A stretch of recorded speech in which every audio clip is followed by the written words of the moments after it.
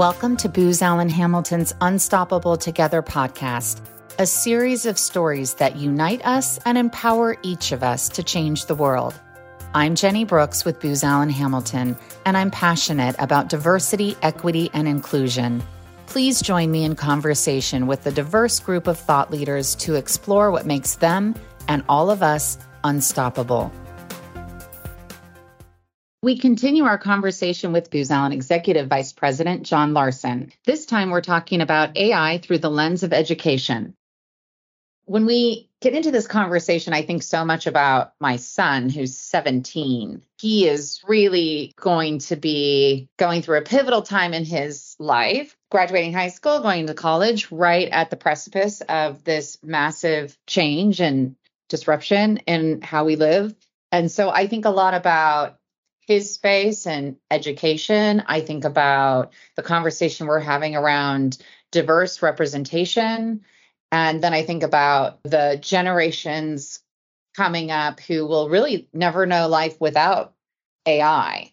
So as you think about those pieces, how do we ensure that AI literacy, if you will, is equitable and everyone has access to understanding it, why it works, how it works? How does everyone participate? Going back to your earlier conversation around making sure that we're pulling everyone through, not leaving them behind. Yeah, this is the critical question of our time. We are at a pretty pivotal crossroads as a country as this technology emerges. And our ability to harness this power for societal good is going to be predicated on our ability to develop the talent that's going to be necessary to bring that to fruition. And, what's interesting, Jenny, is right now, I do have some concerns because I think a lot of the perception right now is focused on how do I mitigate my students from using ChatGPT to cheat on tests, to write essays. And I kind of look at that and I think you almost need to flip that paradigm on its head and say, no, we want you to harness the power of ChatGPT and embed its kernels of insights into what you're creating so that instead of a term paper that's 20 pages, you've built a term paper that's 50% written by GPT and 50% written by you. How do we harness it to create greater productivity, to create more enriched outcomes, and to get to a higher order of impact, right? And so I think the first thing is as a country, we need to understand that it is a intrinsic good. And we need to stop treating it like a communicable disease and start thinking about how we want to harness it for good. Because it's not going away. It's here to stay, right? It's here to stay, and we need to embrace it, and we need to figure out how to really harness it for the benefit, right? And I think by integrating it into our training and our education, we will. The other thing is it's going to transform education. Like one of the most powerful components of AI right now today is something called dynamic learning. And what it's doing is it's using machine learning algorithms to understand where your challenges are, and it can repetitively teach you through those challenges to overcome those obstacles that you face. And AI is infinitely patient, right? And it can understand those challenges and it can work with you and train you on that. And so I think it's going to be a really powerful tool to increase the ability. And they've shown these dynamic learning simulations. They use iPads with kids. You can accomplish more in 3 hours than you can in an entire week of a standard learning protocol. And so I think that there's some really interesting applications here where we can look at this as a resource, not just as a tool, enable our education to become better by integrating and bringing it into our education process, but also as a tool for the actual application of learning and bringing it to help enrich that learning experience. So that's sort of that piece of the puzzle. I think we've got to start embracing it.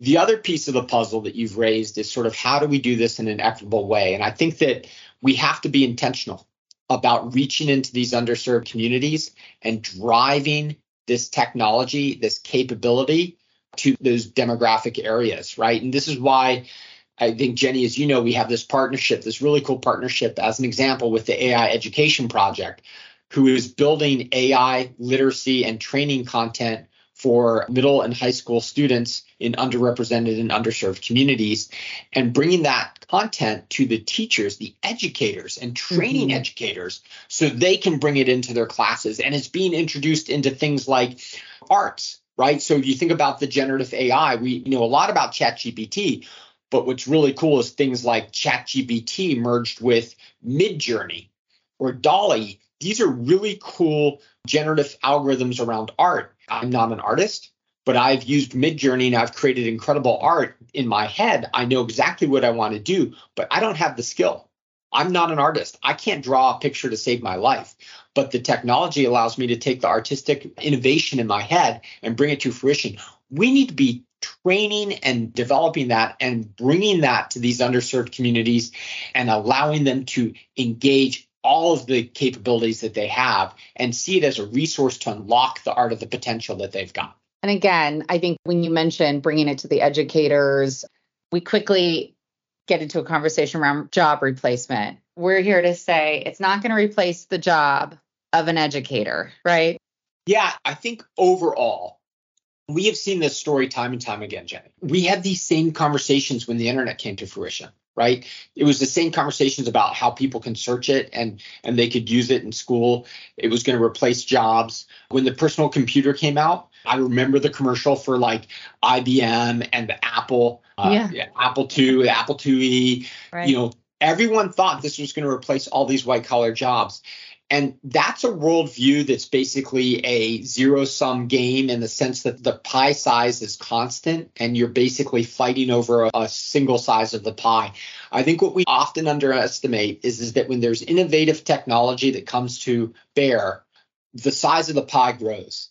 And we're going to see artistic endeavor. We're going to see innovation in new areas that's going to create new jobs. And in the teacher example you gave, Jenny, I think what you're going to see is you're going to see functions that maybe aren't best suited for a teacher, like this dynamic learning system where a teacher may run out of patience or not have time in a classroom of 22 students to be able to spend that dedicated time with that student who's struggling with that specific area, for that teacher to be augmented, to be able to be more impactful for every student in that room and deliver greater outcome for every one of those students.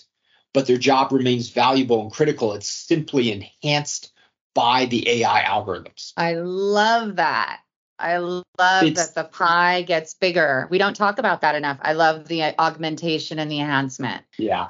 So, John, you and I are friends, colleagues. I've known you for a while. You've also been fairly open about your experience with dyslexia. Tell us a little bit about this technology and the enhancements it can bring to folks with various neurodivergent experiences.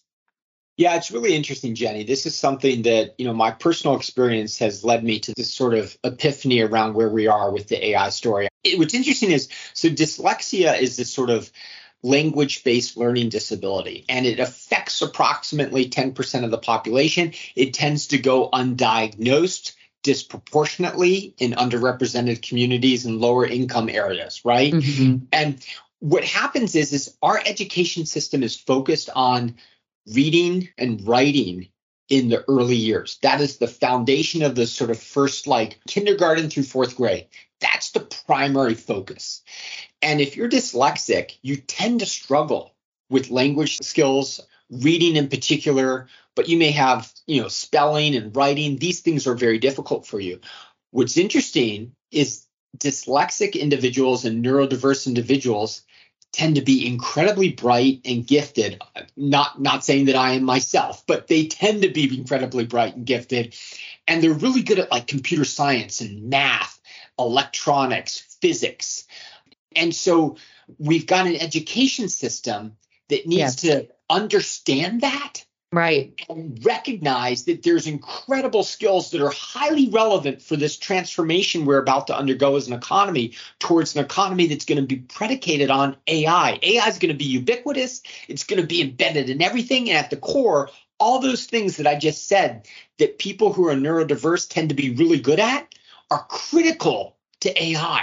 And we can't continue this old model where we sort of throw people by the side because they struggle with reading, writing, and spelling, and some of those sort of language skills that are the foundation of our entire education system early on. We lose too many individuals who get low grades and end up selected out. And this happened to me, and I was at risk of failing out of school, sort of being held back and things like that. And so that's not an outcome that we want or should be seeking. And we need to figure out how to harness that potential in these individuals and bring them forward to this new economy that's going to truly transform this nation and our global economy.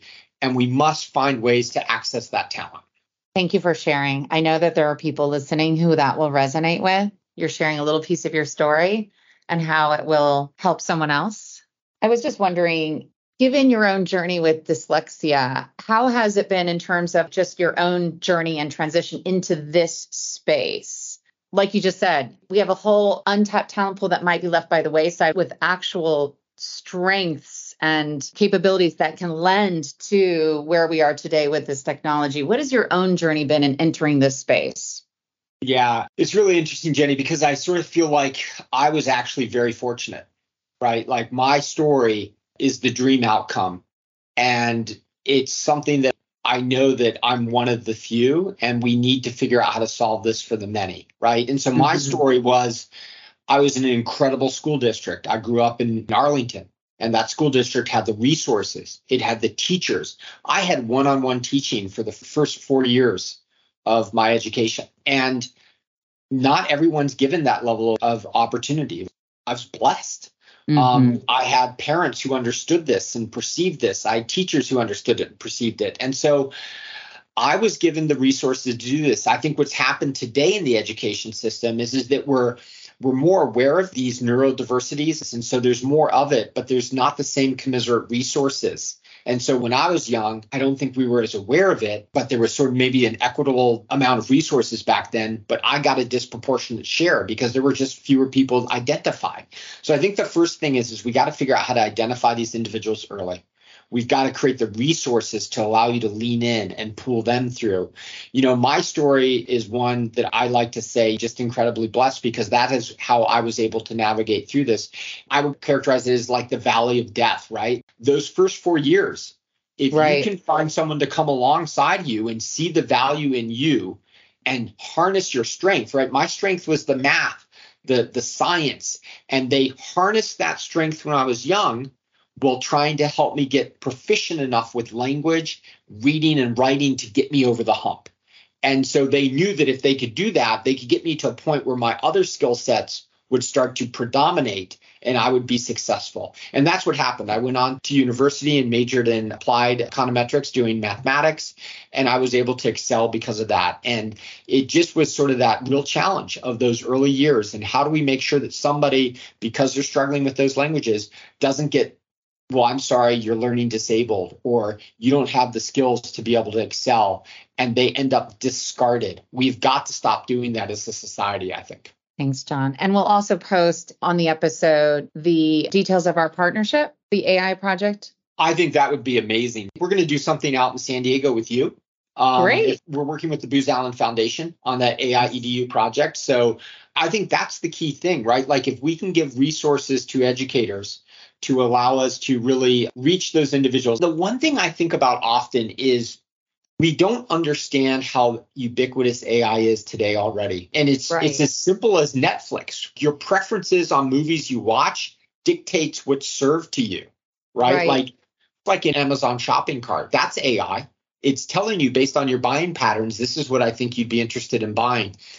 And I think if we can help people understand how impactful it is in every aspect of their life today, they would see the art of the possible. And I think that's why I'm really bullish on this. I actually think ChatGPT did something for AI that, despite all of my hot air and many others, we've never been able to do. And that was to really open the art of the aperture in a way that has not been done with this technology to date. What ChatGPT did was it took this technology and exposed it in a way that individuals who don't have formal training in coding or the science could use it. And I think we should be encouraging every child to try it, because what it's doing is it's showing you how impressive this technology is, the things it can do. And you don't have to know how to code in Python or PySpark, or you don't have to understand all aspects of it. The prompt engineering is very native language. You can just speak to it almost. And that Google entry point has opened the art of the aperture. And I'm hoping that what it's going to do is it's going to inspire others to see the power of what they can do with this technology. And it's going to create thousands of entrepreneurs who are going to find new ways to use this technology to impact our country and really create a vibrant economy around it. And that's sort of the art of the possible. And I think it's done something for us that no amount of white papers or other proselytizing could have done. It is ubiquitously democratized AI in a way that anybody can go in and use it and see the powers and applications of this technology. So we're leaning in, we're bullish, we're embracing it. Thank you. Yeah. I'm so excited, Jenny. And, as you can tell, this is a passion area for me. I feel very strongly that this is something that's going to be transformative for our country, for our society, for the world. I think it's going to help us solve the most challenging problems we face. But we can only do that if we ensure that everyone has a right and an opportunity to be part of that. And so we have to be very, very focused on making sure that we've created that opportunity for everyone here. Awesome final thoughts to leave us with. Thanks, John. Thank you so much, Jenny. Appreciate it. Thanks for listening. Visit careers.boozallen.com to learn how you can be unstoppable with Booz Allen. Be the future. Work with us. The world can't wait.